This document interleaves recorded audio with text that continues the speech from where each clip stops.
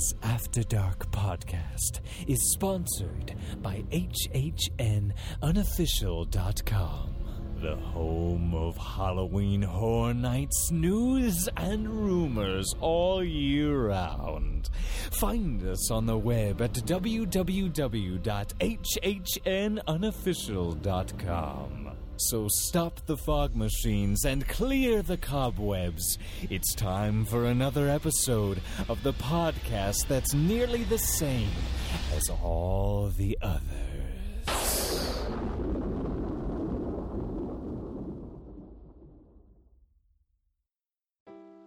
Wendy Presser at Magical Journeys Travel is proud to be a sponsor of the After Dark Podcast Network. Whether you've been to Disney 1 or 100 times, there's still lots of planning involved. Let Wendy be the one on at midnight when your window opens to get that Be Our Guest reservation or that comes with Anna and Elsa Fastpass for your own princess.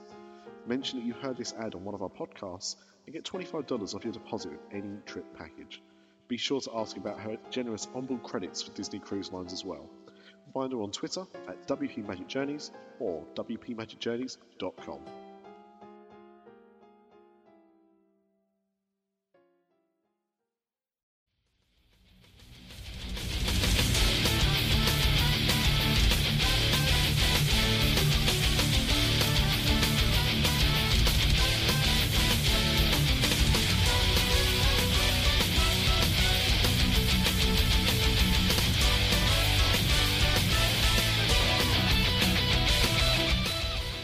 Well, hello and welcome to Pop After Dark, the, what is it, monthly, bi-monthly? I don't know how often we do these, but...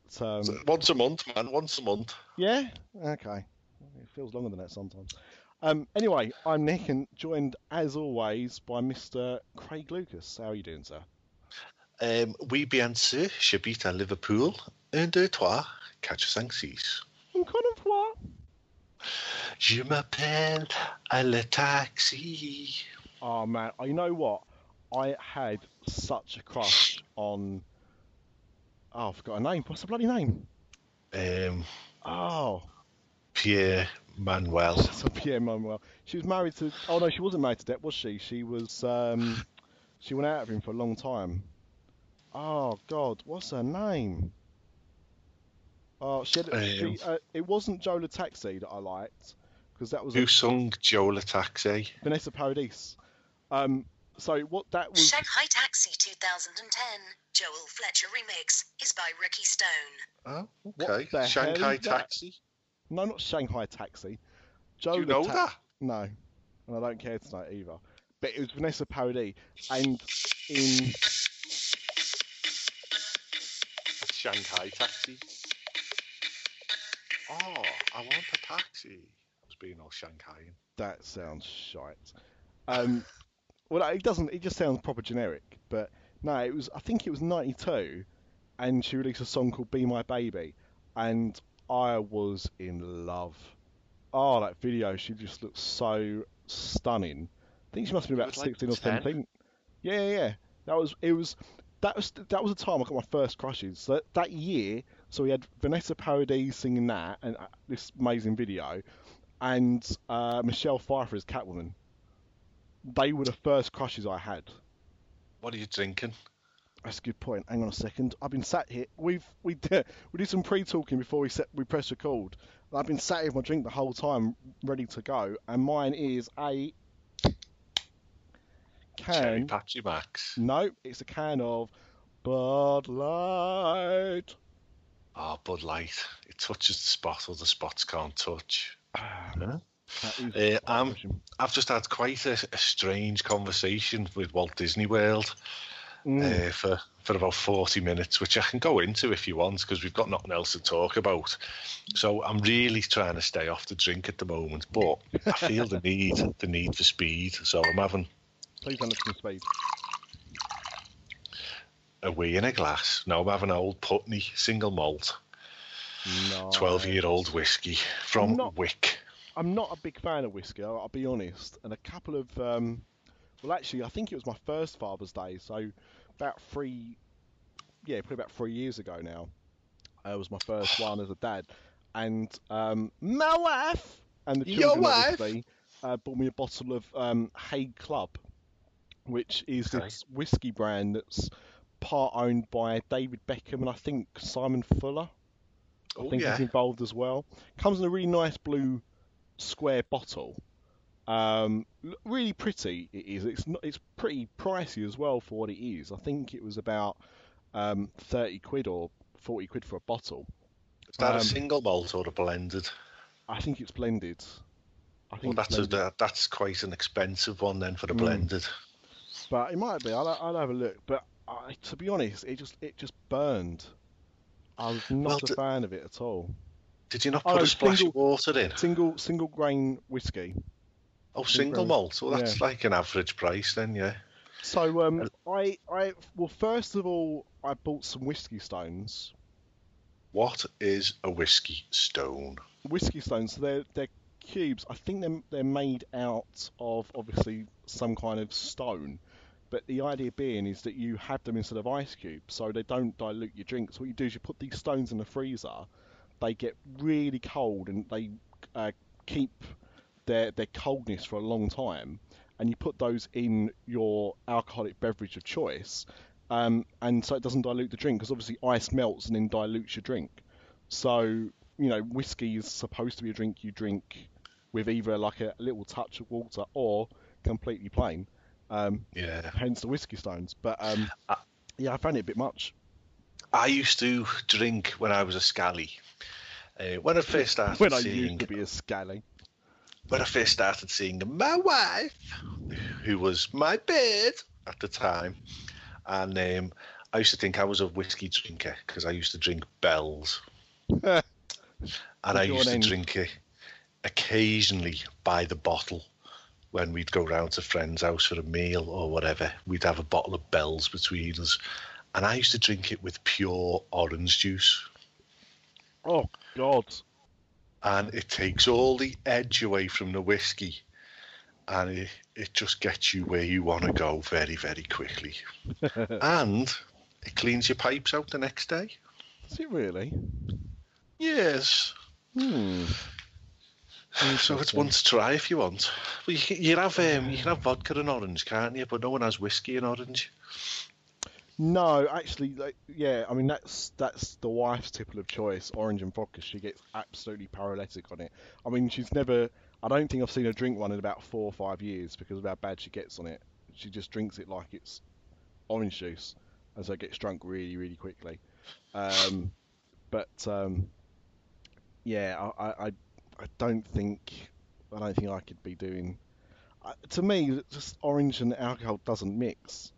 Unless it's Cointreau. Yeah, right. Well, we're going somewhere now. What's the worst you have ever been, drink-wise? Mine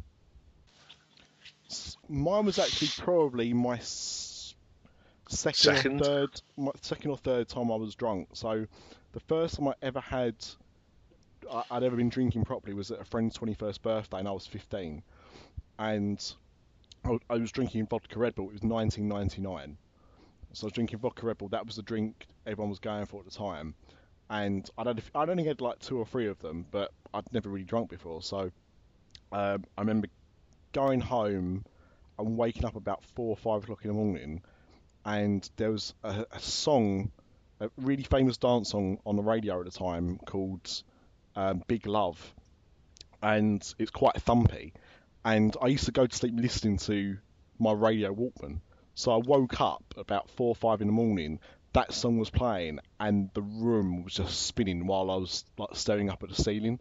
And at what time had you got to bed? Oh, 10, 11. So a good 6 hours later, the room's still spinning. But that was the thing, I didn't have that feeling before. I woke up like it. I didn't go to bed like it. That was the weird thing. I felt a bit funny, but I didn't. It was when I woke up that the room was spinning. So that was the first time, and I remember going to school the next day, and I had like a mock French exam or something, and that didn't go very well. Pete Heller's Big Love. Yeah, 2001. That boom, was. Boom, boom, boom, boom, boom, boom, boom. And that was your head. No, 19. I think it came out originally in 98 or 99. I can see your head now. Yeah. Come on, let that spew out, mate. Such a tune. Spew out, son. Such a tune. Well, when I was a scally, we used to go to the local off licence and we could buy a litre bottle of lager for 99p and a litre bottle of cider for 99p. It was called something like White Lightning or Blue Lightning or something like that. You got White Lightning, White Diamonds. It might have been White Diamond. That sounds quite. Oh no, sorry, Diamond White. Sorry, Diamond White. Okay, maybe Diamond White. Yeah. And so therefore, you would have 2 litres of snakebite for £1.98. And you would we would all have that each. So there'd be a gang of us with gallons of snakebite. So we could get pretty messed up with that. And I can remember spewing my ring in the bin. And then just getting back into bed like you do. But the worst of being in the modern era, as a grown man, as an adult, as someone who should know better, was 3 years ago in Stuart's house. So on the day, it was like the perfect storm. Eve had just sat an entrance exam for a posh school that she ultimately didn't get into. She didn't make the cut on their exams. But on the day she had that exam, she'd got into the school she wanted to get into on a music scholarship.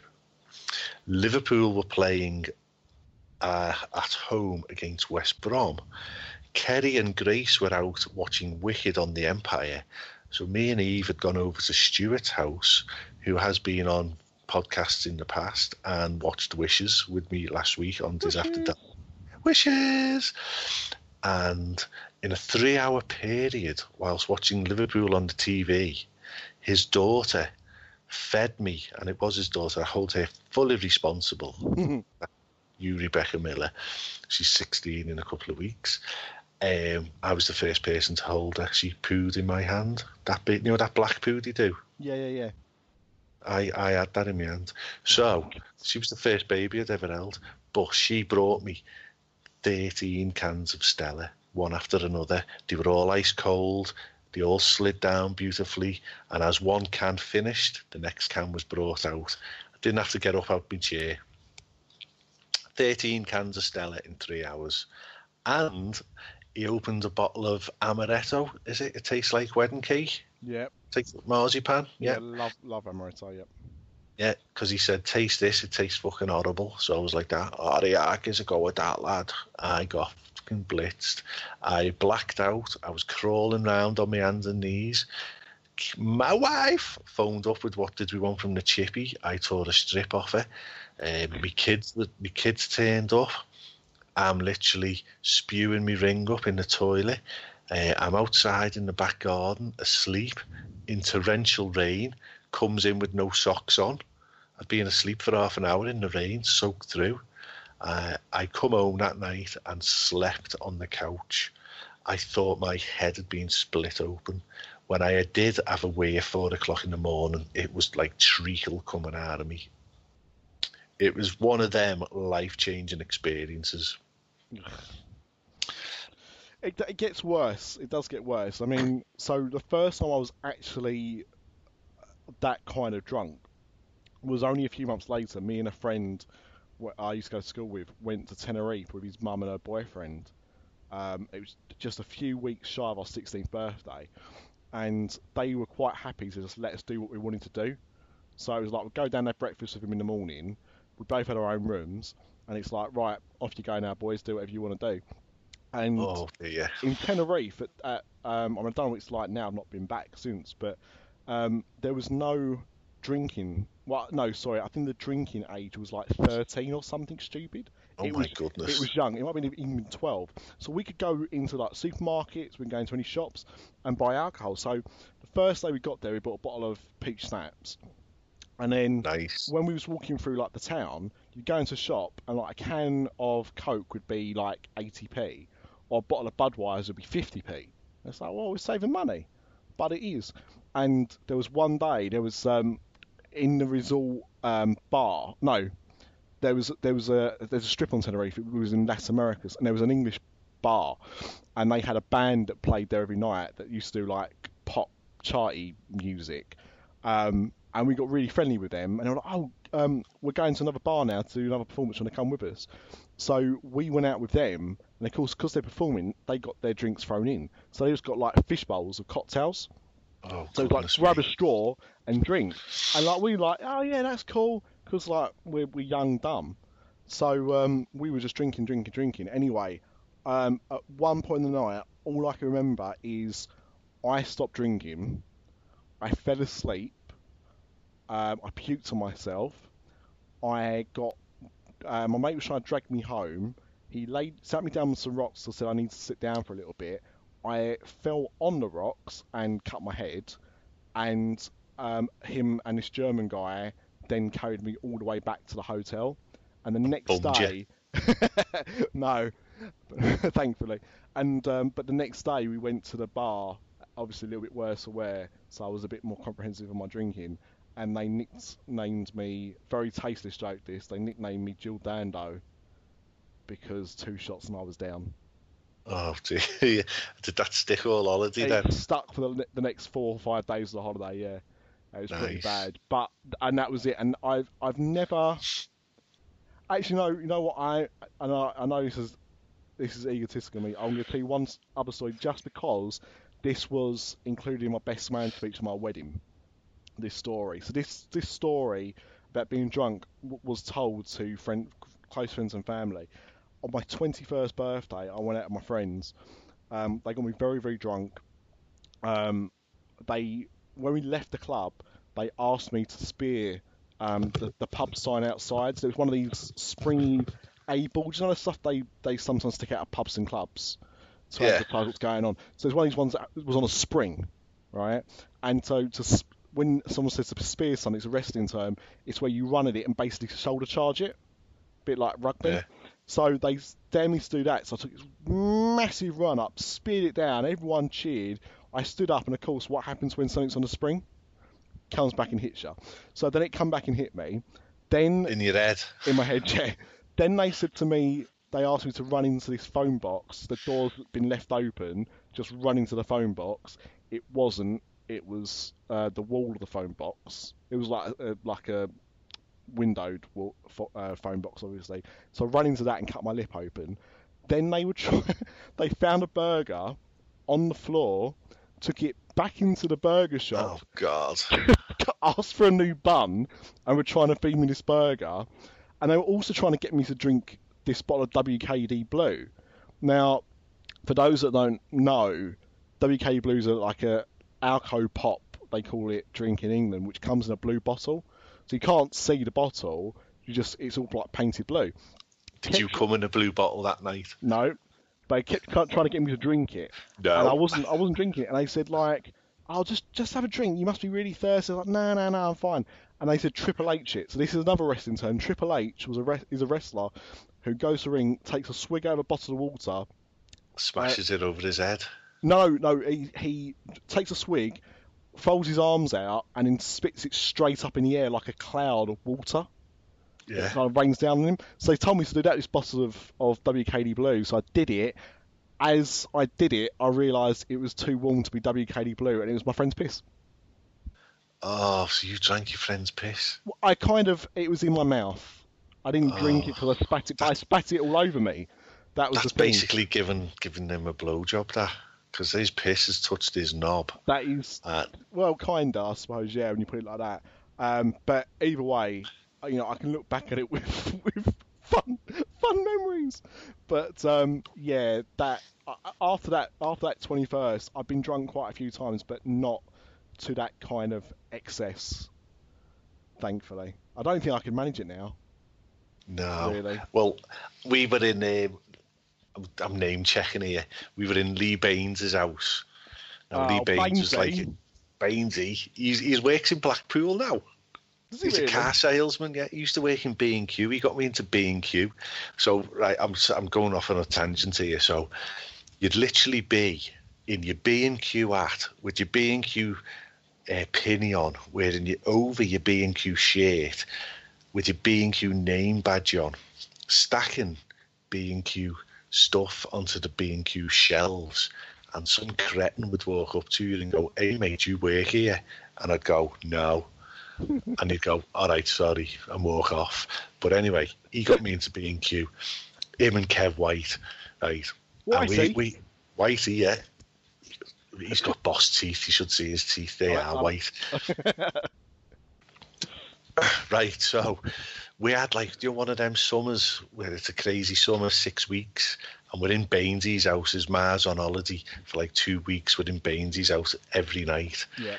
And this one night, I'm that drunk. We used to put pepper up each other's noses and toothpaste on each other's eyelids and all that type of stuff. Yeah. I've blacked out on the bed, right? And I'm wearing shorts. So they shaved me leg, right? Just one leg. But on me leg, they drew a great big cock and balls. Oh. Right? Yep. But the piece of art and the ingeniousness of it was they didn't shave where the balls were. Oh. So all my leg was shaven with a great big cock on it, and then at the bottom was a hairy set of bollocks. It was genius. Oh, people just don't do that nowadays. I don't think they do. No. And if anyone does want to do that, we will share these photos on our Twitter feed. Oh, absolutely, that shadow. Hang on, one second. I've got the dog's whining at the door. Hang on. Just carry on. Sorry about me. So, this one day, Jesus bought a forklift truck and he ate a Mars bar. And he took him down to Lee Malaby's house. And Lee Malaby was eating a Muller Light yoghurt and a spoonful of cottage cheese. So, what do you think about that? Cottage cheese. I don't even know where to begin with that. Yeah, you can have that story. You've just missed the boss story about Jesus. Jesus or Jesus? Jesus and Lee Malaby. Never have they been said in the same sentence again, before or again. Did you see that picture I put out on Facebook and Twitter of Lee Malaby's dome? I had to put my sunglasses on to look at it because the glare of it was quite remarkable. I think he needs some Towers. I don't know where he was. Oh, he might have been, you know. I'm sure he was going there with his Judy, yeah? With our Tracy. Yeah, we like Tracy, just Lee. Yeah, I'm sure. Yeah, he did mention he were going there for a dirty weekend. Had you have a dirty weekend? Actually, don't answer that question. Let's not answer that question. Riding a big one. Oh no, it's Blackpool. That's Blackpool, isn't it? Yeah. You won't see me riding a big one, that's for sure. So what did you go and see today for our American listeners? Is this film even splashed in America? You know what? What's quite interesting? So, a bit back. So, first of all, the film is called MindHorn, right? So that's what the film's called. Now, it came out on the 5th of May or something. I think it came out on a bank holiday. But my local cinema wasn't showing it until this week. And it's had a very limited release. But apparently it's going out on Netflix at the end of the month. But not in the UK. So our American listeners will be able to actually watch this film on Netflix in the next few weeks. But the UK, it's a BBC co-production. So I'm guessing it probably will go to Amazon Prime or something because David Brent did. David Brent was on all Netflix regions except for the UK, and it was Amazon he was UK. on Amazon Prime. Yeah, that's right. So I reckon it could be the same. But yeah, so I went to see MindHorn. I saw it in a screen. Now, when I was paying for my cinema tickets, I would refuse to go and see a film in this screen because it's so small. The screen I saw it in, I counted it, had 48 seats, right? And the screen itself was probably about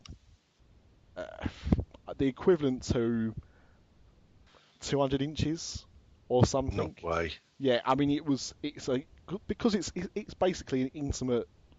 It's almost like a screening room. That's how I like it to be. They call them studio rooms. Now, at the cinema I go to, I think it's the same price to see a film in there than it is to see on any other screen. But it just depends on where they stick the films. It's based on popularity. But for me, to go and see a film on a screen that size, I may as well just watch it at home. Do you know what I mean? Like I don't see the point. How many people were in there with you?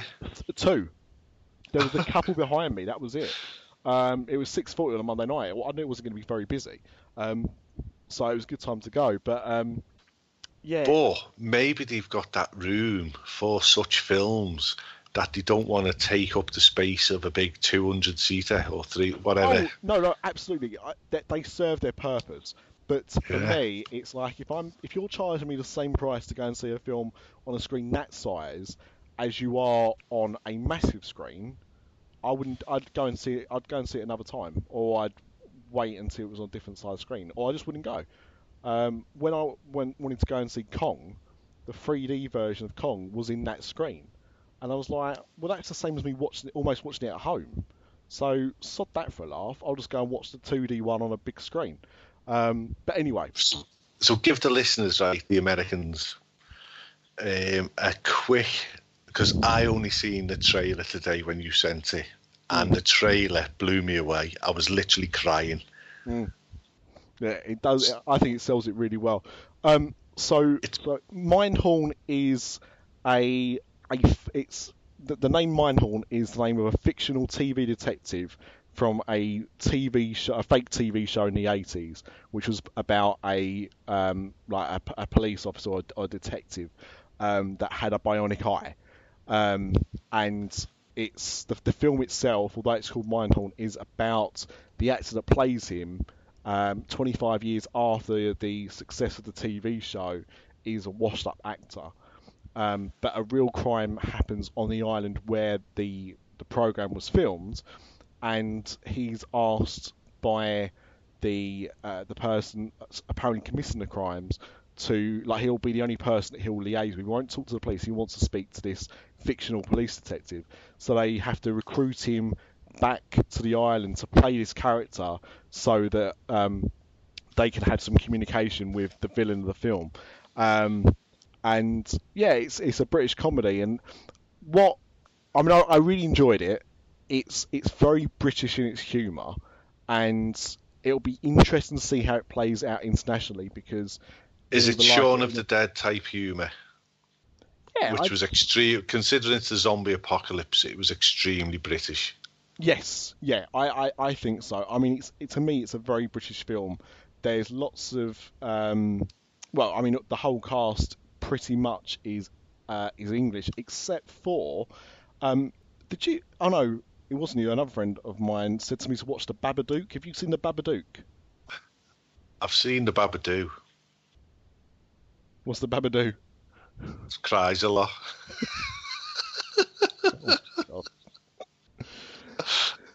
So the Babadook is a Australian horror film, and the mother in that film was in this, but I didn't recognise her because she's got different hair. Right.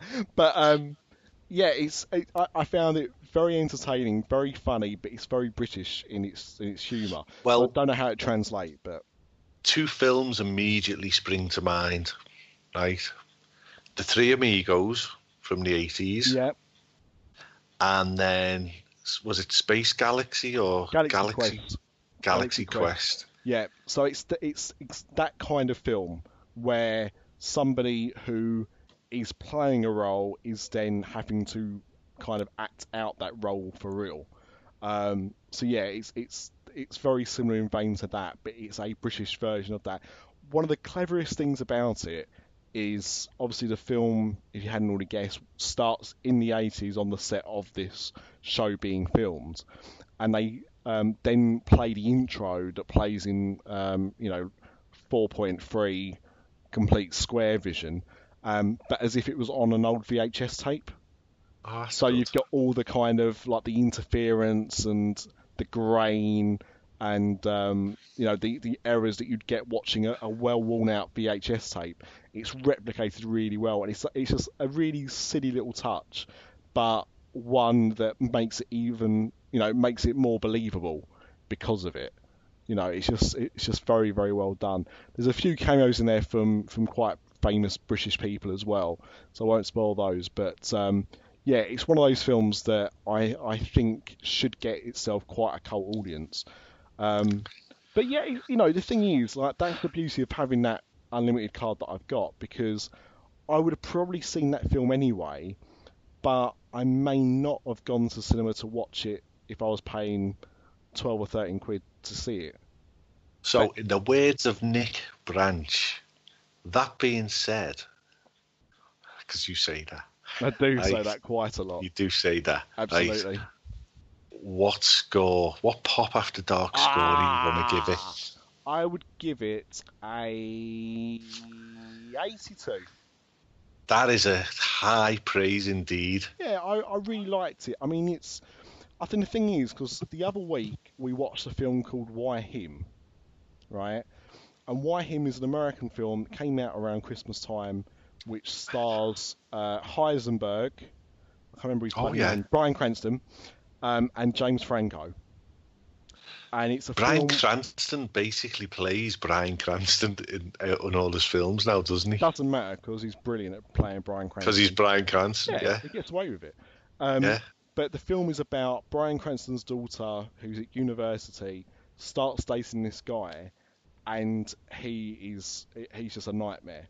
Like, he's not like he is somebody who runs like an app company, so sold an app for like a lot of money, has no kind of common sense or decorum, just F's and Jeffs the whole time, very inappropriate, and he's trying to win over the approval of her family, and so it's like a kind of battle between them. And the film was funny, but as soon as I watched it, I couldn't really tell you much that I found funny in it. Like, it was one of those things that it was funny while you was watching it, but as soon as it finished, instantly forgettable. And I think sometimes there are, American comedies can sometimes be like that because they're so quick fire. It's how many jokes can we fit into 90 minutes? Well, I've just started listening to a new movie review podcast, and it's James Richardson. Oh, everyone knows. Yeah, the football guy. Yeah, the football guy. That's the one. And the podcast is called. I was going to bring it up later when we pick a podcast. Truth and Movies. Okay. And it's apparently it's a magazine as well. Little White Lies. Magazine, I think it's called. Lies. Yeah. Oh, they? Yeah. Well, they've reviewed MindHorn in the second episode, but they reviewed Guardians of the Galaxy, and they basically, in episode 1, and they basically said that about Guardians of the Galaxy and Marvel films. They're saccharine covered, sweet goodness, but when you walk out the movie, you struggle to basically remember anything about the film. To be honest, I think Guardians is the exception to the rule, but I think my problem with Marvel films is that I agree to an extent. They've now got to the point where they try and cram so much into them. I mean, my wife, she's given up on Marvel films, other than Guardians, because she can't. Sorry, is that the Gale thing though, where they can't see in colour or 3D? No. But it's because, like, she'd sit there and, like, she watched Iron Man, loved Iron Man. She liked the first Incredible Hulk. She didn't mind Captain America or Thor. Liked the Avengers. But then it all started kind of getting bigger.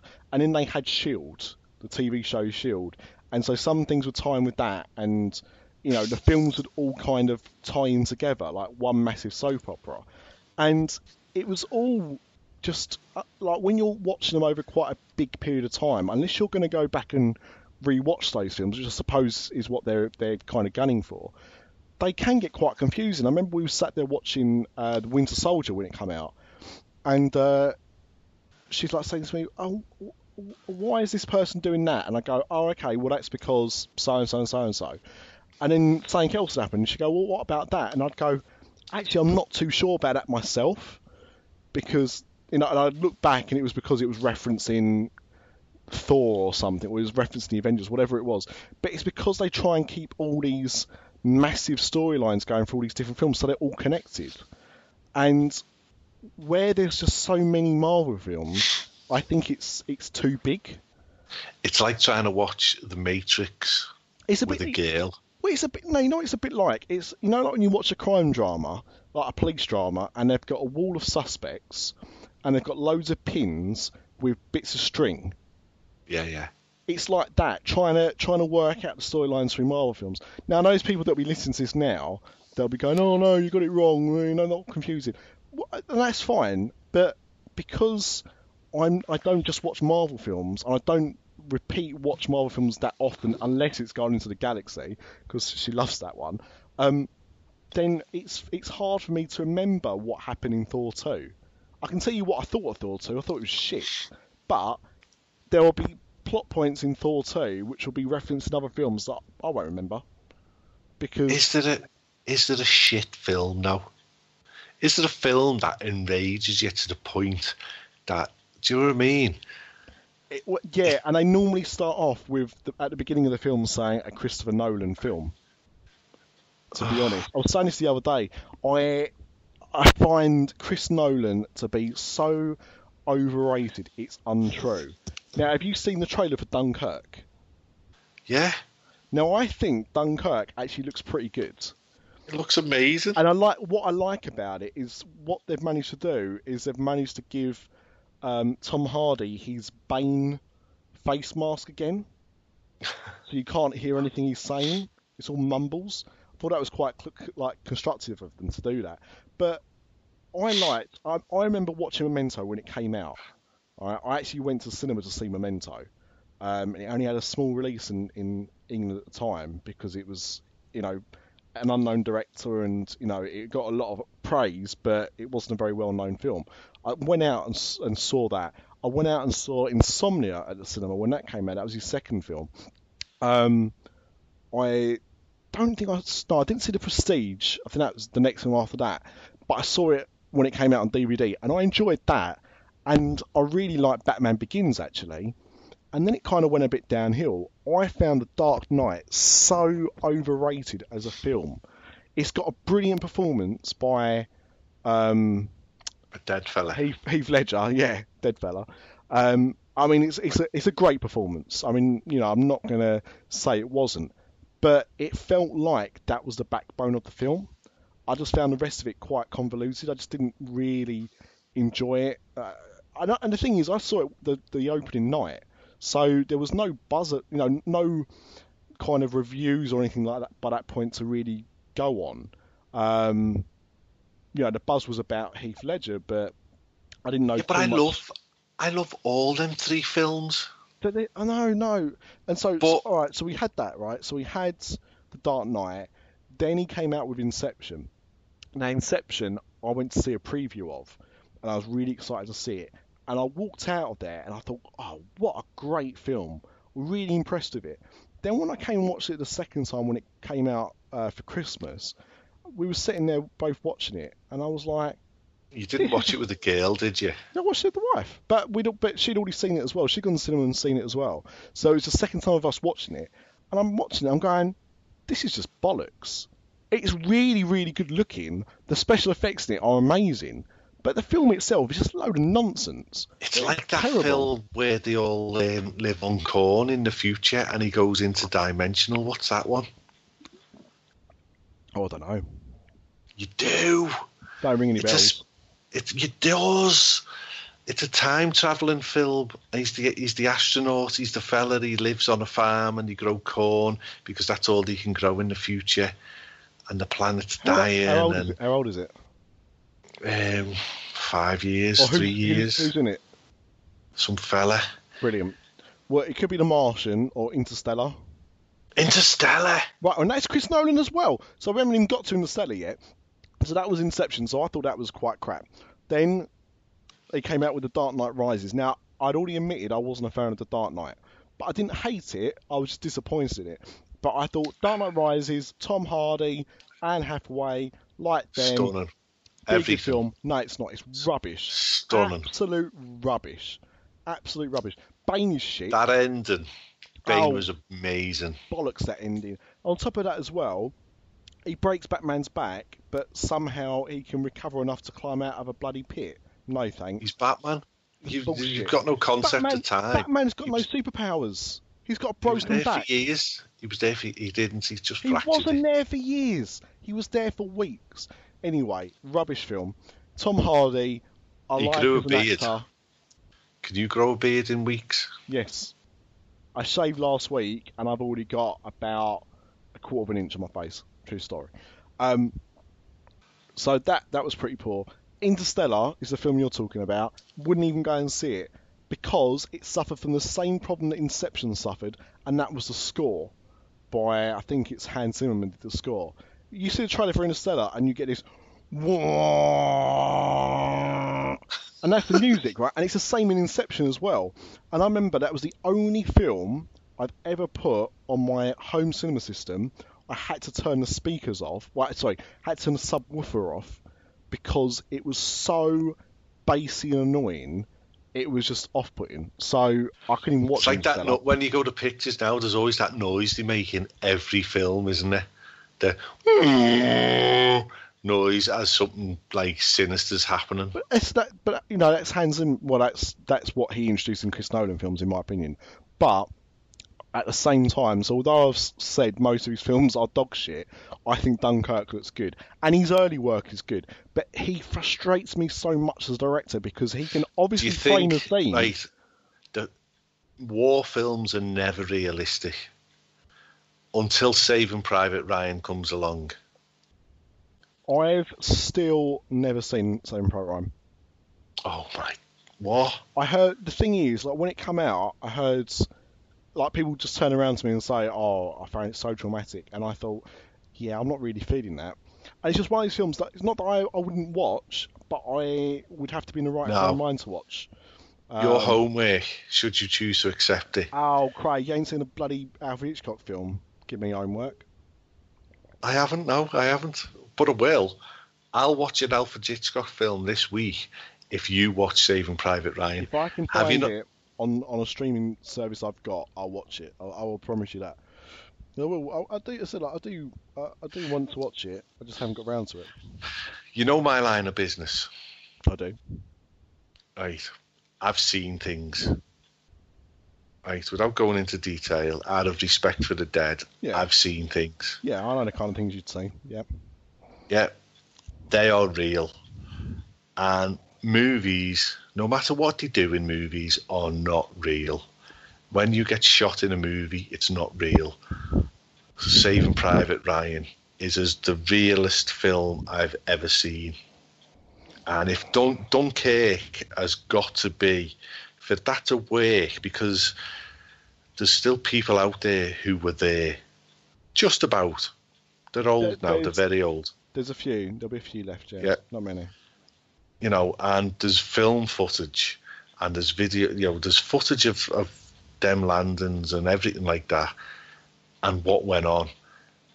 It's not like it's an artistic impression or anything like that. Mm. He's got to nail it. So that is going to be a real film. Dunkirk has got to be real. I think he will, though. I think he'll nail it. I do think he'll nail it. So there's going to be a lot of amputee actors, a lot of war veterans are going to be brought into that to star in that film for all the horrific scenes. I can imagine, you know, where they've lost limbs in real battles, they're going to be used in this film as extras. Possibly. Well, I think so. I think so. It's going to be horrendous. It'll be hard work to watch it. Well, talking about hard work to watch, last night we watched 12 Years a Slave. Never heard of it. You haven't heard of 12 Years a Slave? Is that the one where that fella's a slave for 12 years? Yeah, that's the one, Craig, yeah. No. It got nominated for Best Picture, and I think it won Best Picture, actually. and it won. It got nominated Oscars for like best actor and actress. Really famous film about, obviously, as you can probably tell, American slavery. Is that fella in it who's always either the president of United States or God? No. You know who I mean? No. Morgan Freeman. Such a racist. So I watched 12 Years a Slave, and it is horrific. I mean, that's horrific. Is it? It's not. I mean, obviously, it's a different kind of thing to a war film, but you are seeing how a whole race of people were being persecuted, and how they were being talked to and looked at by a certain part of society. And the thing is with that film is set about 150, 160 years ago. And to think that that was happening at that time, and in fact, even later than that, I was on another podcast, I was listening to Zadie Smith on Adam Buxton's podcast, and she was obsessed with John Lennon. She was talking about a story she read when they were playing, I think it may have been Georgia. Yeah. And it was they found out the stadium was segregated, and they refused to go and play until they unsegregated it. And they said it's against the law of the state. We're not able to do so. And they said, well, we're not going out on stage. And in the end, they had to relent and let everybody, enjoy the concert as one. That was the power of the Beatles. Yeah. That's how huge they were. That was in the 60s. That was still, in some parts of America, still a thing.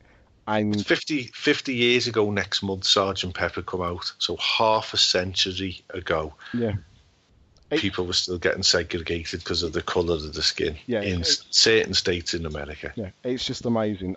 12 Years a Slave is a fairly hard watch, but I think it's good to understand the kind of thing, and it's based on like the person in it was a real slave, and he actually wrote a book called 12 Years a Slave, which is what it's based on.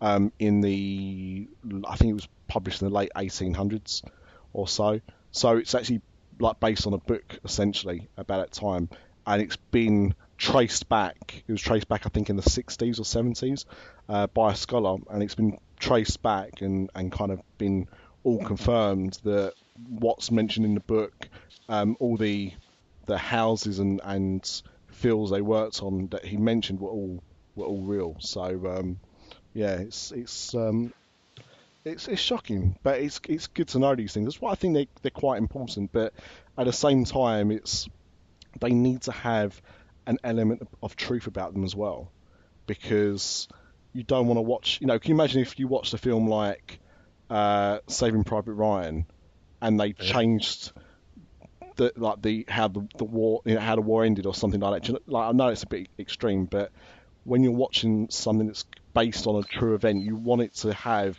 It's going to be dramatised to an extent, but you still need it to have a massive element of truth about it. Because have you seen on Netflix talking about that?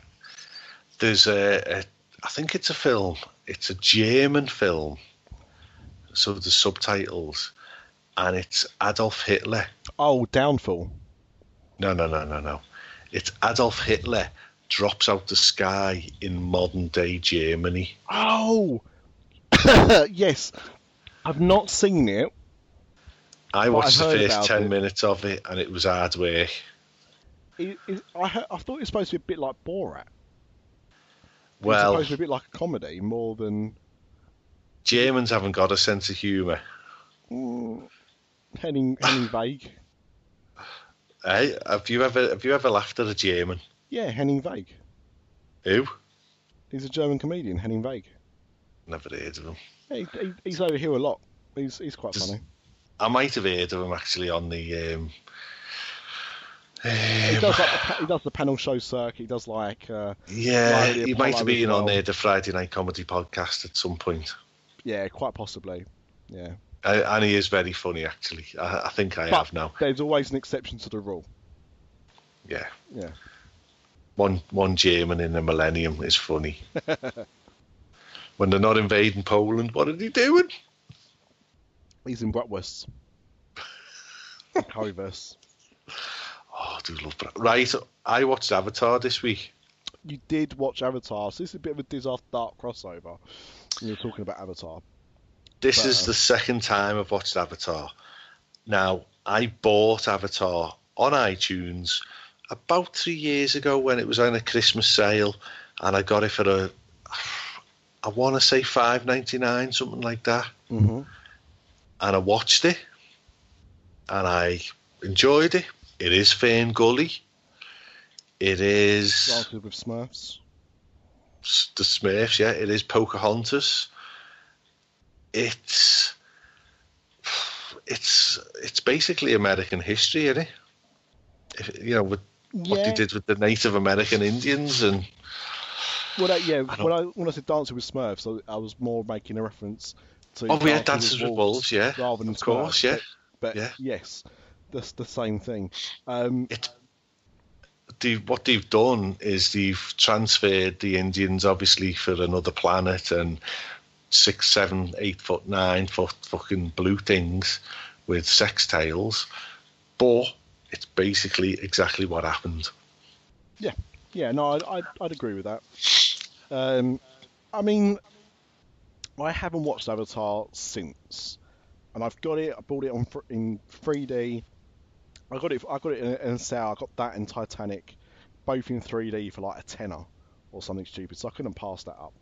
Because apparently Titanic's got a quite good 3D conversion, but nevertheless, I will go. I bought it because I will watch it again. But I think the problem with Avatar, and maybe this is other people's problem as well, is not that it's not done well, because the effects are very, very good, very creative. The 3D is still one of the best 3D experiences I've ever seen, and I've seen a lot.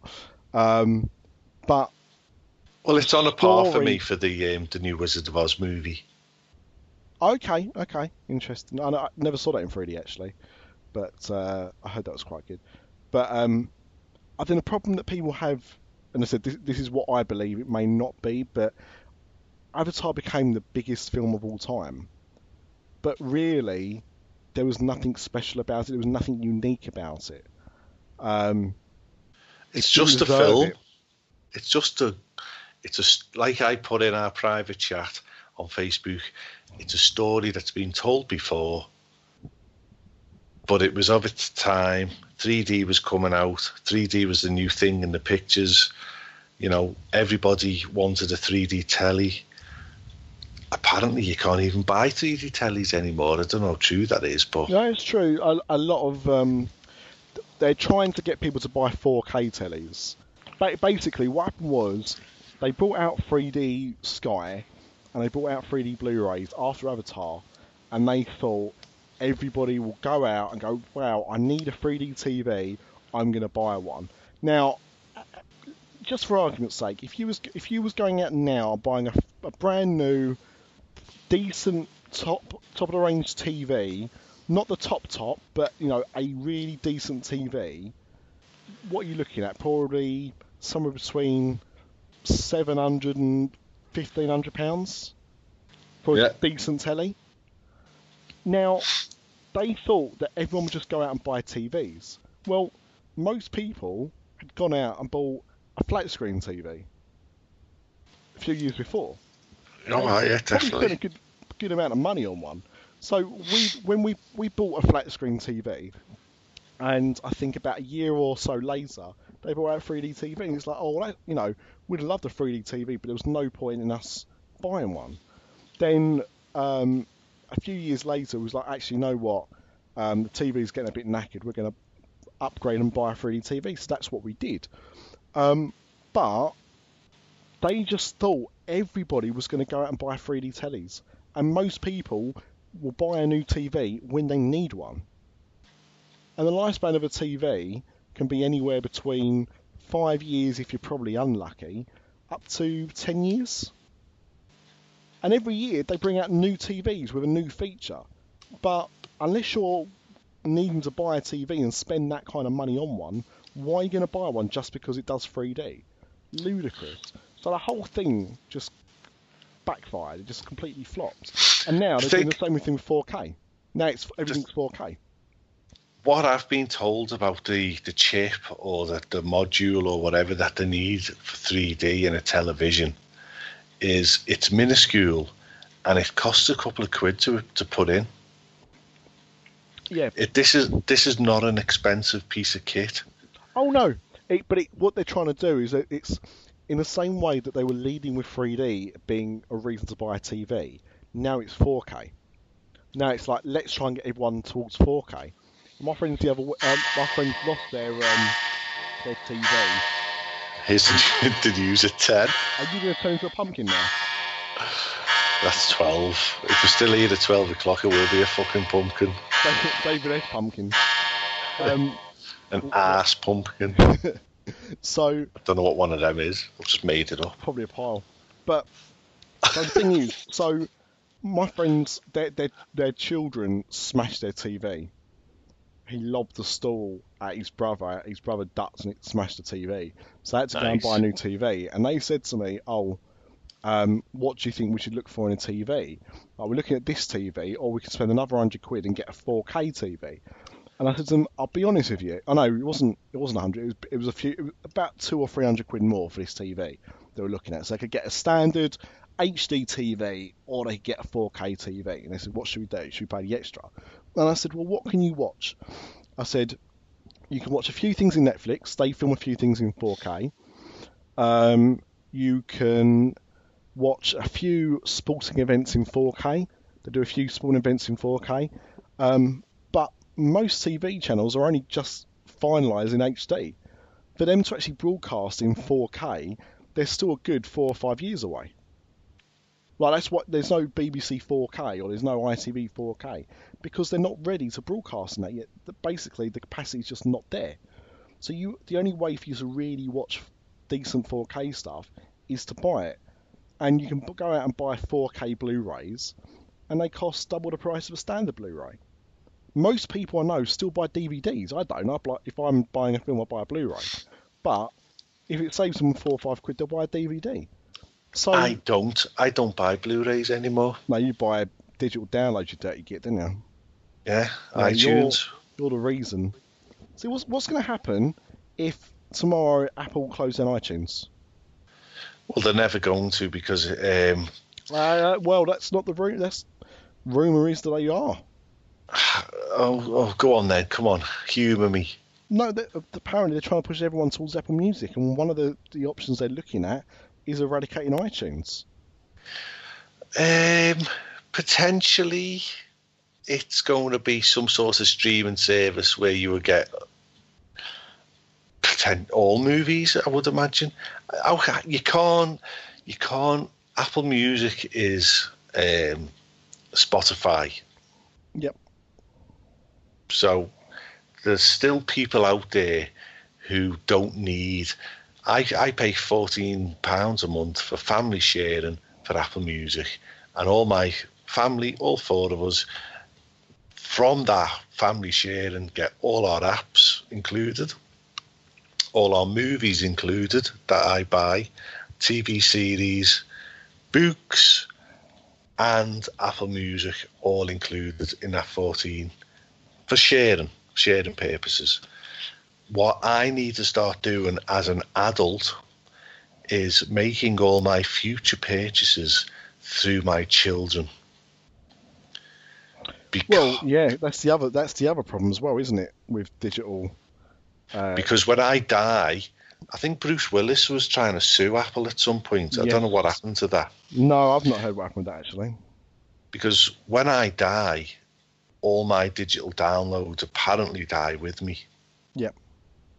So I bought the Harry Potter box set for our Eve last year in the Christmas sale on iTunes. I think I got the all movies for like 20 quid, something like that. I got them in her name, so that if I croak it tomorrow, she can still watch her Harry Potter. Yeah, but I don't get it, right? I mean, you can go... I've got all these films on DVD, on Blu-ray. There's software you can buy to convert that into files. Yeah, that's a lot of arsehole. It doesn't. Yeah, but the fact is, if anything happens to my digital copies, I've got physical backups. Yeah, And we're doing this thing at the moment. We're doing this thing at the moment. So the problem with DVDs and Blu-rays and of that ilk is storage. Take up a lot of room. So what we've done is we bought one of these like CD wallet cases, like quite a large one, that we're going to take all our discs out of the boxes, put all of this in these zip-up covers, and we're going to put all the boxes in the loft, out of the way, not bothering anybody. Wasn't Amazon doing a thing that if you bought the digital download off them, they would send you out the DVD? They do that with CDs. I don't think they do it with films. So it's CDs, is it? They definitely do it with CDs because we'll often buy an album on... Well, this is a stupid thing. So my wife will buy an album on iTunes. So like she bought Guardians of the Galaxy and she pays like, I don't know, 10 quid for it. But she could go into HMV and buy the CD for 9 quid and then put that onto iTunes anyway. Or she could buy it on Amazon and have the digital version straight away and the CD sent in the post the next day. So, what's the point? What is the point? What's the point of anything? What is the point of anything? That's just it burns your head out, doesn't it? It does, yeah. I mean, I'm firmly rooted in the Amazon. No, I'm not. I'm firmly rooted in the Apple ecosystem. Yep. So I'd quite happily keep giving me money to Apple. But the side effect is that eventually your hardware is obsolete after maybe 3 or 4 years for your iPads, 2 years for your phone. Although it's not 2 years, you can get like 5-6 years out of an iPhone. But you know whether it's good enough. But you know whatever it is what it is, isn't it? Yeah. Have you heard? Talking of mass murderers, Yeah. Ian Brady's dead. Yeah, just gonna let. Gobshite. Yeah. 79 years old. Still didn't put them poor families out of their misery and put them souls to rest. Well, they were talking about it today because I saw a thing saying I didn't think he had long left, and they were trying to get him to give up some more information, but whether or not he actually did do before he died or not, I don't know.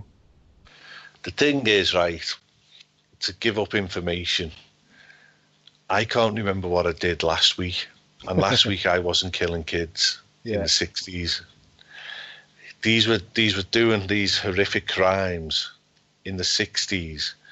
Now, if you were to take somebody from the 60s and fast forward, because he's been institutionalized since the 60s, so 50 years in prison, to take him out of that and say, right, where did you put body A, body B, you know, whatever, it's a different world. It's irrelevant now. Them roads that he was driving up and down don't exist anymore. Yep. You know what I mean? He was never going to give them any more information because I don't think he physically could. I'm not sticking up for him, by the way, but if he was going to give up information, he needed to have they needed to have pushed him harder at the time. You know, and maybe they'd have got some information, but yeah, he was only down the road from us, Ashworth. Oh, really? It's not too, yeah, it's only like McGull. It's about 5 miles away. Still a gobshite, like. Yeah. Yeah, well, that's one way to describe him, I suppose. You never see a photograph of him, do you? Well, only the only ones I ever saw of him were like the mugshots. Well, when someone famous dies, the first thing you do is you look for the last photograph of them, don't you? So that'll be interesting. I suppose you mean like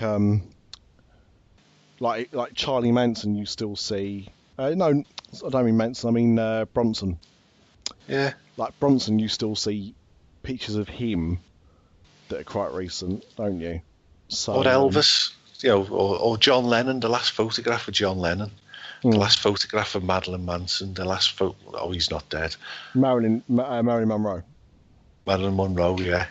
The last photograph of Ronnie Corbett. I love Ronnie Corbett. I wouldn't have thought of Ronnie Corbett, but yes, I know you're. He was a lovely little fella. I hear that actually. Yeah. I just cuddled him forever. Yeah. No, he never heard anyone talk badly about him. Yeah. Paul Daniels. The opposite of your Scylla. Scylla wasn't very popular. Yeah, actually, I hear that. She in Liverpool, she wasn't very popular. No, if you're a Scouser, right? As I'm a Scouser, yeah. Born and bred in Liverpool, yeah. If you make it, and you leave Liverpool, then you're a gobshite. Now, I'm not being funny. I love Liverpool. I'm proud to be from Liverpool. But if next Friday I win the Euro lottery and it's a 70 million jackpot, well, you can come to live down here. I'm literally not staying in Liverpool. I'm buying a place in Florida. I'm buying a place in Spain. I'm buying a place in the Highlands of Scotland. And I'll have a base in Liverpool. I'll come home every so often. And that's the thing. Ringo Starr, the poor fella, is on Jonathan Ross. And Jonathan Ross basically asks him, would you come back to live in Liverpool? And he lives in LA. I don't care where you live, right? In the whole of United Kingdom. Manchester, Birmingham, Bristol, Hull, Grimsby, Darlington, Slaphead, right? Anywhere you live in the UK, if it's a toss-up between LA and anywhere in the UK, you're not coming home. No. Now, you put into context that Ringo Starr was a sickly child. One of them kids that nearly died. He had all sorts wrong with him. He's not a well man in himself in respect of he needs warm weather, he needs nice weather. Do you know what I mean? Some people are like that, aren't they? Yep. You need the sun on you. So why is he going to come back to live in fucking Liverpool? Jonathan Ross set him up like the little fucking southern little gobshite that he is with his fucking boss little lisp. He's a fucking bellend. Just said it now.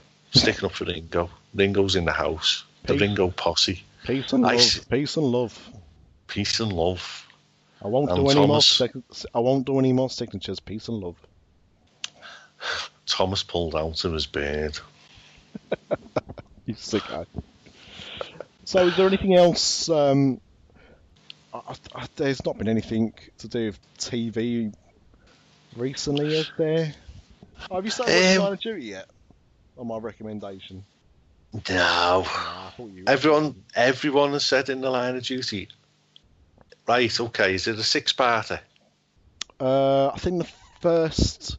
See, only the first 2 on Netflix at the moment. They haven't put the third off. Well, I won't put the 4th one yet because it's only just finished. But there's still the 3rd one's supposed to be coming on soon. But I think the first 2 are 6-parters. They're not very long. Are they an hour long each episode? Yeah. Yep. I don't know. It just doesn't jump out at me. Is it basically like a detective series in the UK? So it's like Morse.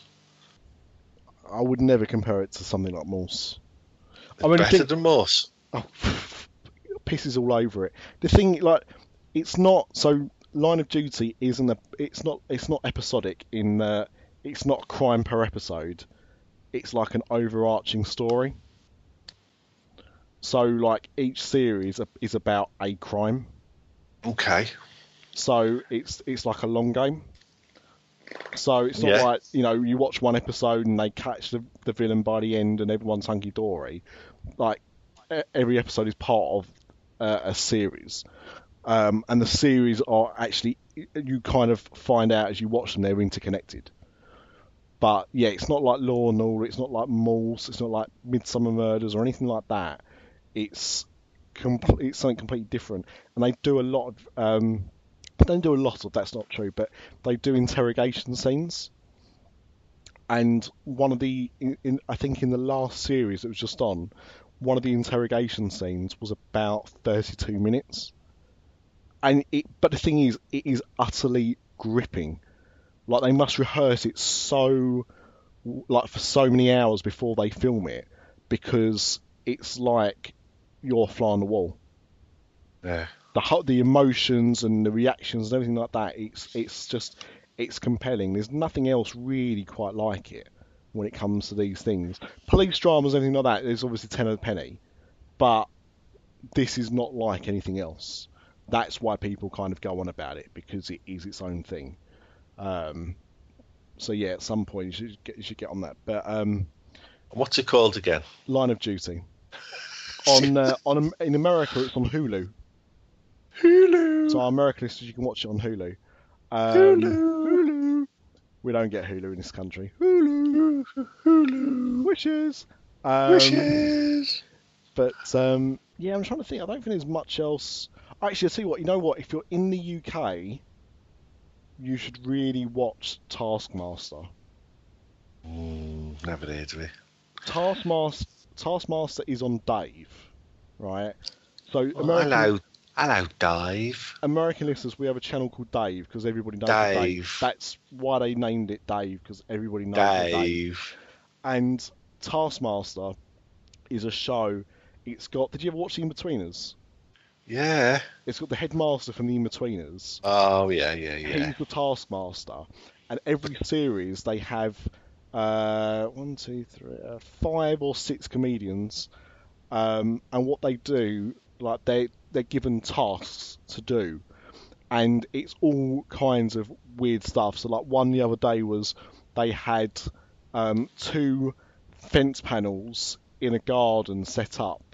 And they had loads of ducks on these fence panels just sat on the top, and the task was to knock these ducks over without touching, without going past this line. So they put like a rope barrier up, so that the ducks were probably about about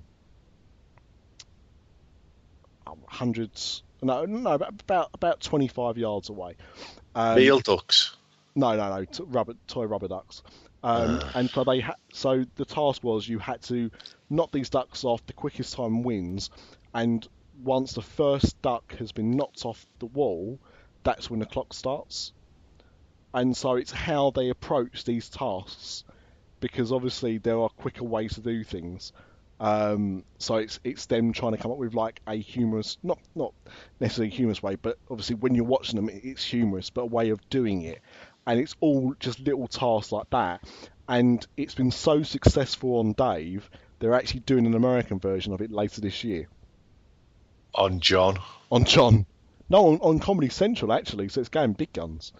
Dave Jr., Dave Senior the second. What did he say in America? No, it's Dave Jr., isn't it? Dave Senior, Dave Jr.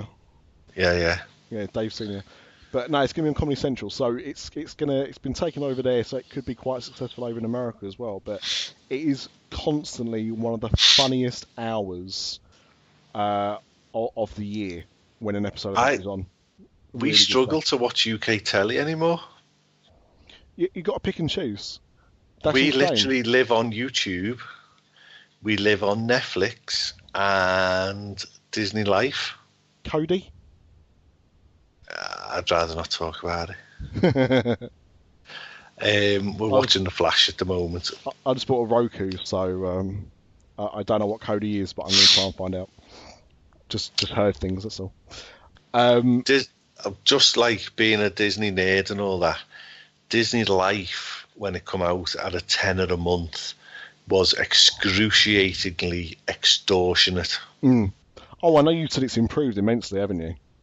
It's improved. The catalogue has improved. The stability of the app has improved.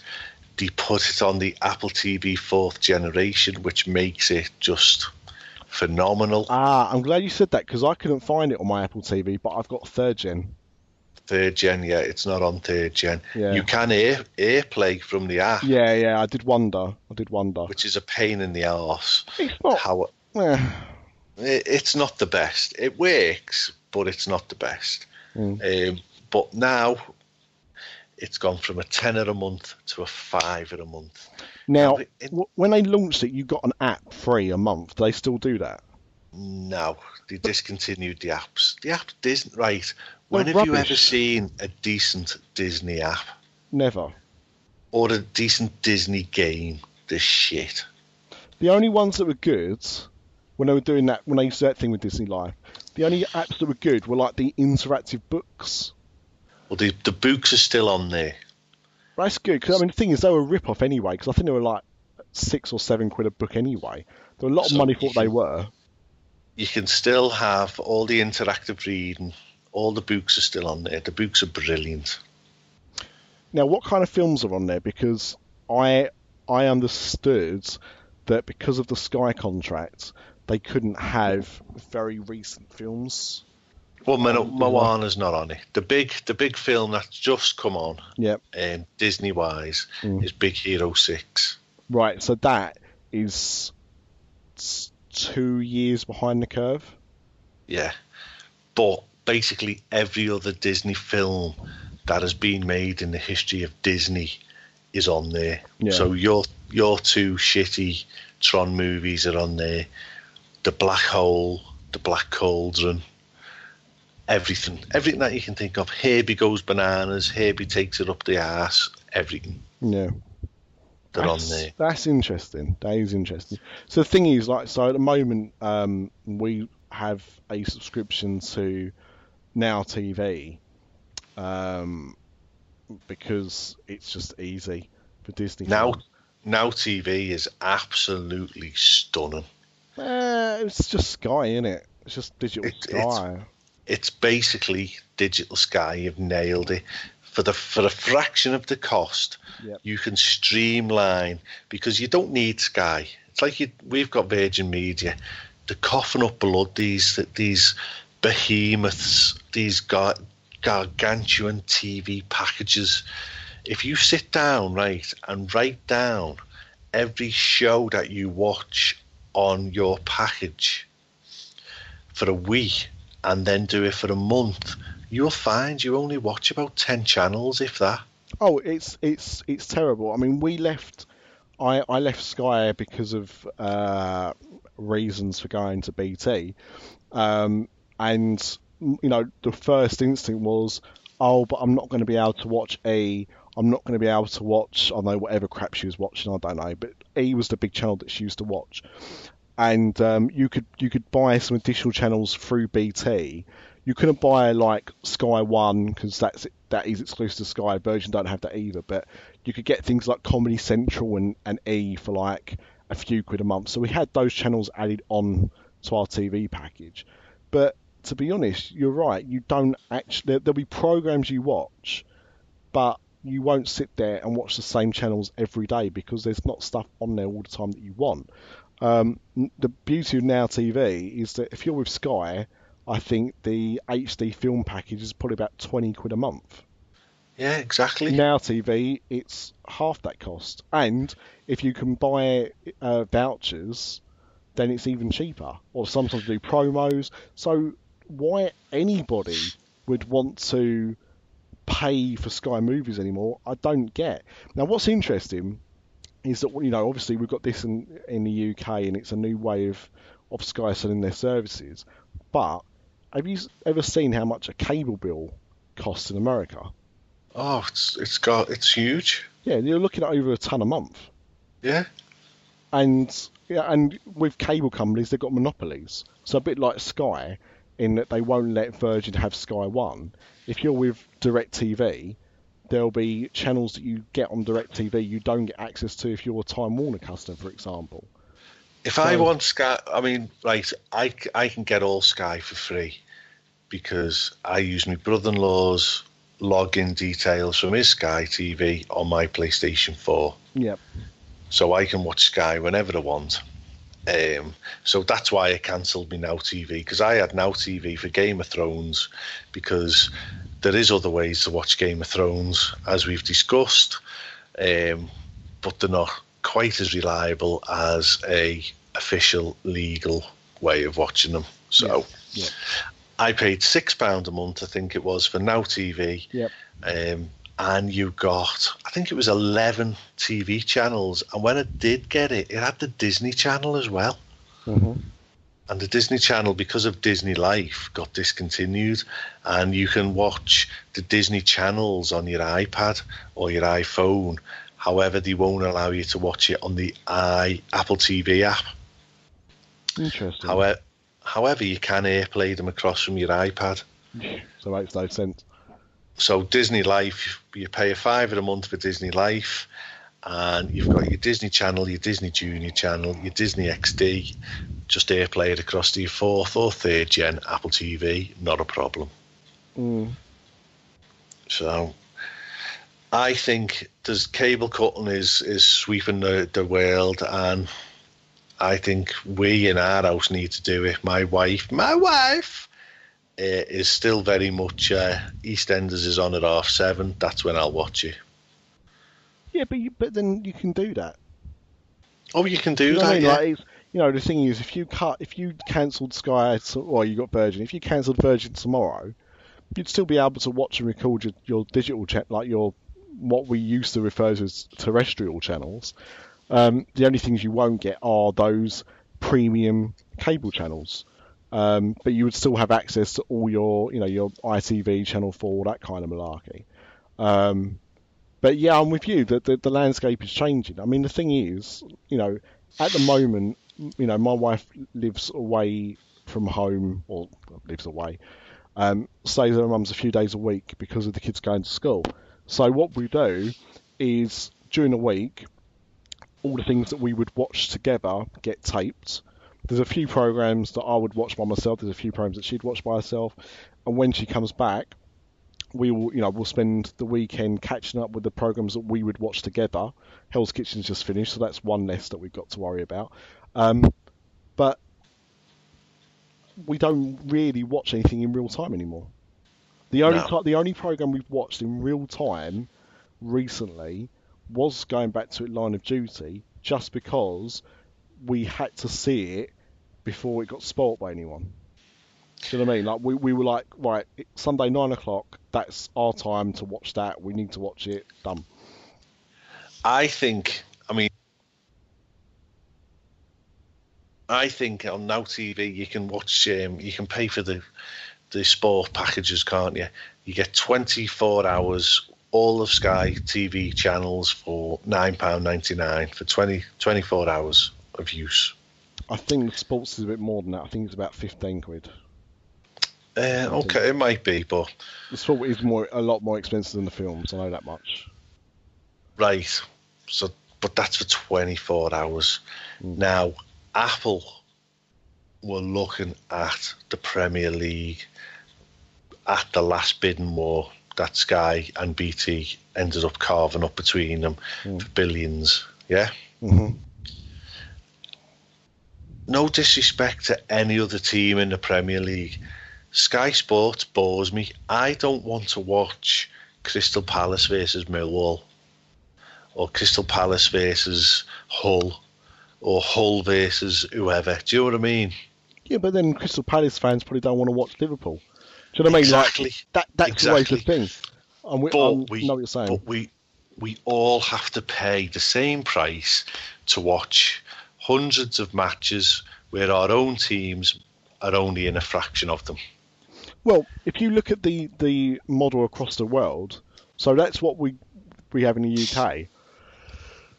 If you go to the pub, and you go to a pub that's got a special satellite, shall we call it, that's pointed in a certain direction, they'll be able to to beam games over from like Dubai, and on a Saturday afternoon, they will have on probably 10 Premier League games at 3:00, and they will just stick everyone on in the pub.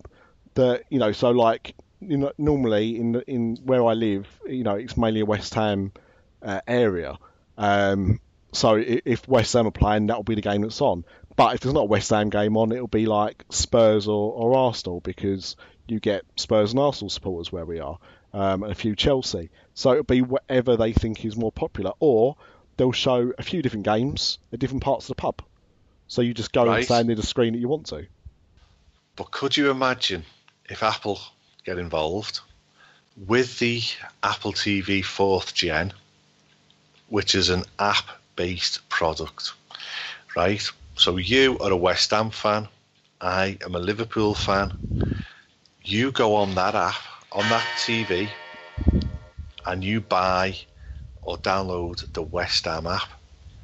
I download the Liverpool FC app, and I then have an in-app purchase for, say, an example price, 200 quid for the season, or 15 quid a month, or whatever, and that gives me exclusive footage, live footage of every Liverpool game that season, and you get every West Ham game that season, so on and so forth. That is going to be the big thing. That's going to be the game changer. Yeah, I completely agree. I think, to be honest, like, I know why BT did what they did, but I think in hindsight they probably paid, and Sky probably paid over the odds for what they got. I mean, it was close to like a few £1 billion for 2 years worth of access to Premier League games. It's a ridiculous sum of money. And year on year, I mean, BT don't release that many statistics about their subscriptions, mainly because if you buy, I think it's sort of the case, if you have BT broadband, you get BT Sport free. Yeah, you do. So not many people buy BT Sport because they get it as part of their contract. Yeah, well, we get it free on Virgin Media. Yeah. If you're on the HD or the XL package, you get BT Sport for free. Yeah. So, I mean, they're not very forthcoming with the amount of subscriptions they get. They release some of the viewing figures sometimes. And the thing is, like, even for like a big, like a large Premier League game, you might get at best 700,000 viewers. And I can't imagine Sky Sports is that different, to be honest. I imagine it's probably on about a par. So the thing is, the viewing figures are kind of down anyway. I think football is at a kind of breaking point because it's more and more money to go. Like I went to West Ham twice last season and once this season. I went twice because the bowling ground was being knocked down, and I went once this season to see the new stadium. But for me to go by myself, you're looking at a good, easy 40 quid to go to the game. To get into the game. You've got your travel up there, which could be another 15 quid or so on top. Something to eat, something to drink. You're looking at probably best part of 100 quid by the time everything's said and done for a day out. So let's picture, right? You've bought the West Ham app. I've bought the Liverpool FC app, right? So you go on the app on your day-to-day life. One of the screens on there is the 24-hour Apple TV sports news channel, like Sky Sports, yeah? Mm-hmm. So it's just rolling through, so you can click on that and watch all the shite. They would also have West Ham, Liverpool reserve games. They would also have women's football, if that was a thing, like Liverpool have got a ladies, I don't know if West Ham have, right? So whenever them games were on, the under-21s, the under-18s, it all comes in the package. Then on a Friday night, they have another channel, or on the same channel as the news channel, the rolling, the match of the day style game, where I can still watch all the goals from all the other games in the Premier League that day. But ultimately, I buy that app, I buy the in-app purchase to watch my team live, and then that game is screened on repeat for a couple of days afterwards. I think that's the future. I think that's the model of what modern football will be. I really do. Yeah, and I mean the thing is, like, bring it back to America. I mean, you get that quite a lot you'll see. I think you're going to see that kind of trend as well because, obviously the Super Bowl is still extremely popular, but I don't think, like the sports channels like ESPN, their viewing figures have been dwindling for the last few years because more and more games are kind of being shown on free TV. So I think that the NFL and the NHL and NBA, they'll probably go down and try and look at a similar kind of route of, buy it for us. I mean, you can buy it now. You can buy an NFL pass. Yeah. I can't remember how much it costs, but that gives you access to games for the season. Now, in that app that I'm talking about that doesn't exist yet, in my Liverpool FC app, it's Arsenal versus Chelsea this weekend. Well, for an extra £5, I could buy that game as another in-app purchase. So not only are the Chelsea fans and the Arsenal fans paying for their own app to watch them games live, but Liverpool fans, Man United fans are watching that game live as well. Thing is, they've got to be competitive with it because the thing is, I don't know what it's like at Liverpool, but the cheapest West Ham season ticket, I think, after the move, is about £250, I think. Have you sold that stadium out? Yeah, because it didn't look sold out. Yeah, no, like you couldn't buy it. There's a massive waiting list for season tickets. When Liverpool crushed you the other day 4-0 at your own stadium, that stadium was half empty. Yeah, it's because people started leaving, I imagine. But season ticket wise, I think there was about 30,000 seats of the stadium was season ticket, and they all sold out. And there's quite a big waiting list. How many does it hold? 52. How many did the old West Ham hold? 36. So that's the problem. That's why you had season tickets priced competitively and rightly so. Yeah, no, agreed. I know why they've done it, and that's also why there's such a long waiting list. Because it is a reasonable season ticket in the grand scheme of things. They wanted to make sure it did, but at the same time, it's proved popular. They've frozen the season ticket prices again. This season, it's still going to be the same prices. I think it'll be. I can't see them changing it too much. They might increase it over time, but I don't think dramatically, because the moment they get too much, people stop dropping their season tickets, and then won't be able to fill that stadium. So, they've got to be careful with that. I think that's the thing. I think you'll see that more and more from clubs, is that the bigger the stadium, the cheaper the season tickets. Look at Man City. Well, have you ever seen how much the German, like the Bundesliga, charge for season tickets? Oh, yeah, it's nothing. Yeah, it's sweet FA, and yeah, we'll look at that league. But that's the way to do it, and I think there's increasing pressure now to get people to go to games because of the risk of these things kind of happening. I mean, the reason there's no 3 o'clock kickoffs in the UK on TV is because part of the agreement with the Premier League and everything was not to allow that to happen because they're worried about the impact it would have on people going to games. You will always get people that want to go as long as they're not priced out. And they've, most clubs have got to that point now where they are. Why not have the 3 p.m. kickoff on the telly, right? But also, because of that, you don't want to watch a 3 p.m. kickoff or any kickoff if the stadium's half empty, there's no atmosphere, it's crap. They would have to then price to make sure that 3 p.m. kickoff was sold out every week because telly fans are watching it. Let's be honest though, different argument, but football is just prima donnas now, getting far too overly paid. So but you could take footballers are just exactly the same as how much does Lewis Hamilton get for driving around a racetrack for 70 laps? Oh yeah, a few £1 million a year. Yeah, a few £1 million a frigging race.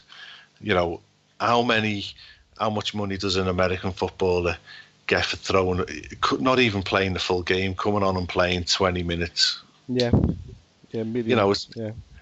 It's the same. It's just the problem. We could go to the game every single week for nothing, and it wouldn't impact on them clubs anymore because they earn so much. Right, we knew Ron Yates, right? Do you know who Ron Yates is? No. He was the Liverpool captain that lifted the FA Cup for the first time in, off the top of my head, 65. I think it might have been 66 actually. We knew him because he lived next door to our friend in the 90s, right? We had a couple of meals with him. He was the chief scout for Liverpool at the time. And in that time period, he signed Stan Collymore for £8 million. I remember that. Now, £8 million back then, in about 95, whenever they bought him, 96, was the entire gate receipts for that one season. Now, I know times changed and all that, and clubs are bringing in over £1 million a game now. But how insignificant is the money through the turnstile if the club can survive all season with no gate receipts? Because we blew it all on Stan Collymore. Well, that's what football's become. There's too much money in it now. That's never going to change. It's only going to go up. You say it's never going to change, but it has, because I still like, what was it, the early 80s when we had the first £1 million transfer, and then this year we had Paul Pogba for 80 million. Oh, yeah. What still burns my head out is one of the greatest footballers I ever seen was Peter Beardsley, and we signed him from Newcastle in '87 for £1.9 million, and that burnt my head out. That blew me away, because we got John Barnes from Watford the same season for, off the top of my head, it's about £700,000. Yeah. John Barnes, the greatest footballers ever to walk the earth. And the greatest rapper. He couldn't half rap, mate. I come from Jamaica, my name is John Barnes, and when I do my thing, the crowd go bananas. I was thinking more World in Motion, but yeah. Well, yeah, it's all the same. Talented man. Right, was there anything else you wanted to talk about? Podcasts. So let's wrap it up. Let's just do one podcast each. Mine is Truth in Movies, A Little White Lies podcast. They've got 3 episodes. It's James Richardson from the Football. He's on the Football Weekly, the Guardian's Football Weekly podcast twice a week. He's branched out into movies. He's got a YouTube channel, I think, where he does movie reviews as well. But he's now doing a podcast, Truth and Movies. Episode 1 was Guardians of the Galaxy Volume 2. Then there was MindHorn, and then the 3rd episode was Alien Covenant. Actually, quite a good podcast. I could listen to James Richardson talk about cheesecakes. Do you know what I mean? I love them. Fair enough. I've been getting back into, because I haven't listened to it for a while. What is it? Just Doug Loves Movies, which is another movie-based podcast, but it's more of a game. It's more like a panel game than they don't really review films. They talk about films, but it's more a panel game. So, what's it called? Doug Loves Movies. Okay, let me just search for that now. Long running podcast. Been going for years and years and years. But yeah, they have a lot of mainly American comedians. Occasionally they'll get actors and actresses and directors on as well to play. They've had James Gunn on from Guardians of the Galaxy. Michael Rooker as well been on that. They've had Simon Pegg, Nick Frost. Who's the director of those films? Jesus Christ, my memory's shot tonight. Edgar Wright, that's the guy. But they've had all kind of manner of people on that show over the years, and some shows are better than others because sometimes the guests really gel, and sometimes they're quite funny. Sometimes they get really drunk and obnoxious, and the episodes don't go to plan. It's just part of the fun of it, really. You never kind of know what you're going to get. But yeah, that's quite a fun one. If you want something quite light to listen to in the background, I recommend Doug Loves Movies. Mark Wahlberg has just dropped 5 hours ago. That, spoiler alert, it's not actually Mark Wahlberg. It's somebody who does a very good impression of Mark Wahlberg. And the thing is, because obviously they film. Oh, so the other thing with Douglas movies is they film it in front of an audience, so there's a live crowd. So obviously everybody there is fully aware the guy on stage is not Mark Wahlberg because he doesn't look like him. However, he does do a very good impression of him. So it's very funny. A Mark Wahlberg episode is always a highlight in my eyes because it's always an entertaining episode because the guy that does him is so good. Yeah. So yeah, if it's in quotation marks, you ever see it? It seems to be an American thing actually because I've seen this with another American comedy podcast called Comedy Bang Bang, and they always have their guests in the show titles. But if there's exclamation marks, it's somebody doing an impression of that celebrity. Right, okay. So it's Mark Wahlberg in exclamation marks and Chad Daniels. Yeah, and somebody called David Apples Appleton. I don't know who that is. So sometimes you'll recognise some of the comedians or actors because you might see them in other things. Other times I listened to one today and I knew one of the guests because I listened to him on the podcast before, but the other guys were completely new. So it's pretty hit and miss, but it's quite fun playing the games along to yourself. So yeah, that's quite a good listen. And no names, but the Sex Pest is on Metal Hands of God. Yes, yep. So there's that podcast as well. So you can go and listen to him. Yep, Adam Goes Sultanas. Spin-off of Herbie Goes Bananas, of course. So he loves it when we get his name wrong. That's not his name as well, so that's probably why it doesn't bother him that much. But yes, so cool. Okay, well we'll wrap this up. Thank you if you've made it this far. Thank you. We will record a Universal After Dark at some point this week after our Boston has come back from her travels. She's a bit poorly, God bless her. She is. We gave her the night off and we delayed the recording for her. We're recording one of those this week. And then,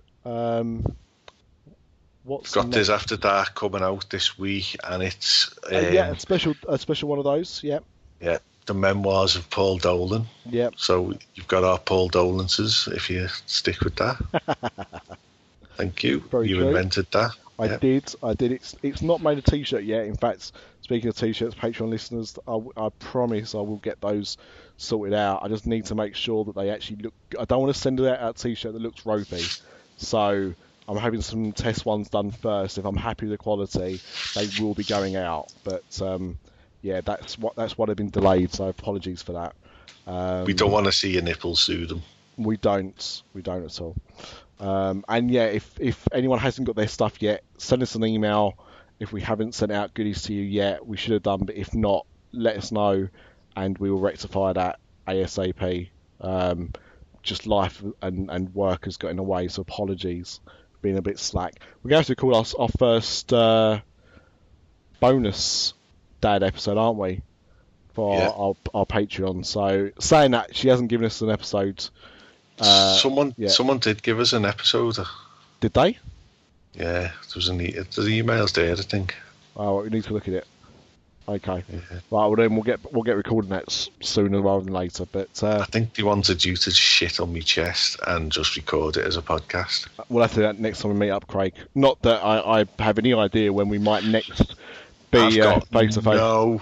No idea when I'm next going to see you. Oh, that's terrible. We really should try and sort something out somewhere about, as Captain Picard would say, making it so. Little Star Trek reference there, people. Right. I'm going to shave my head, and you can grow a beard. Excellent. So we can be, you can be Lee Malaby, and you can be Tracy Malaby. Oh, Tracy, I'm only messing up. I am not getting involved in that one, Tracy. I did not say that.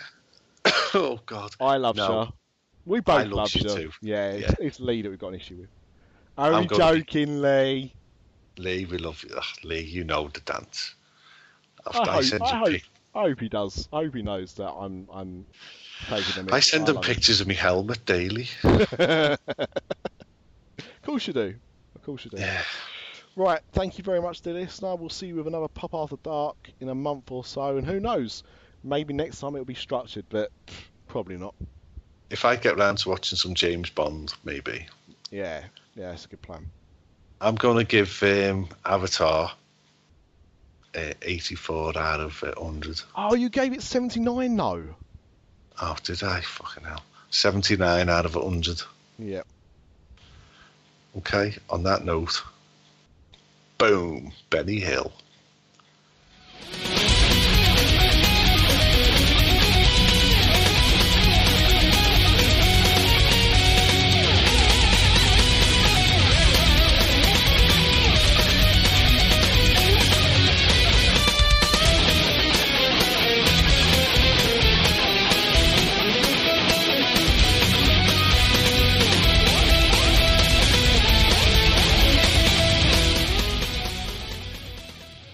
We hope you've enjoyed this podcast.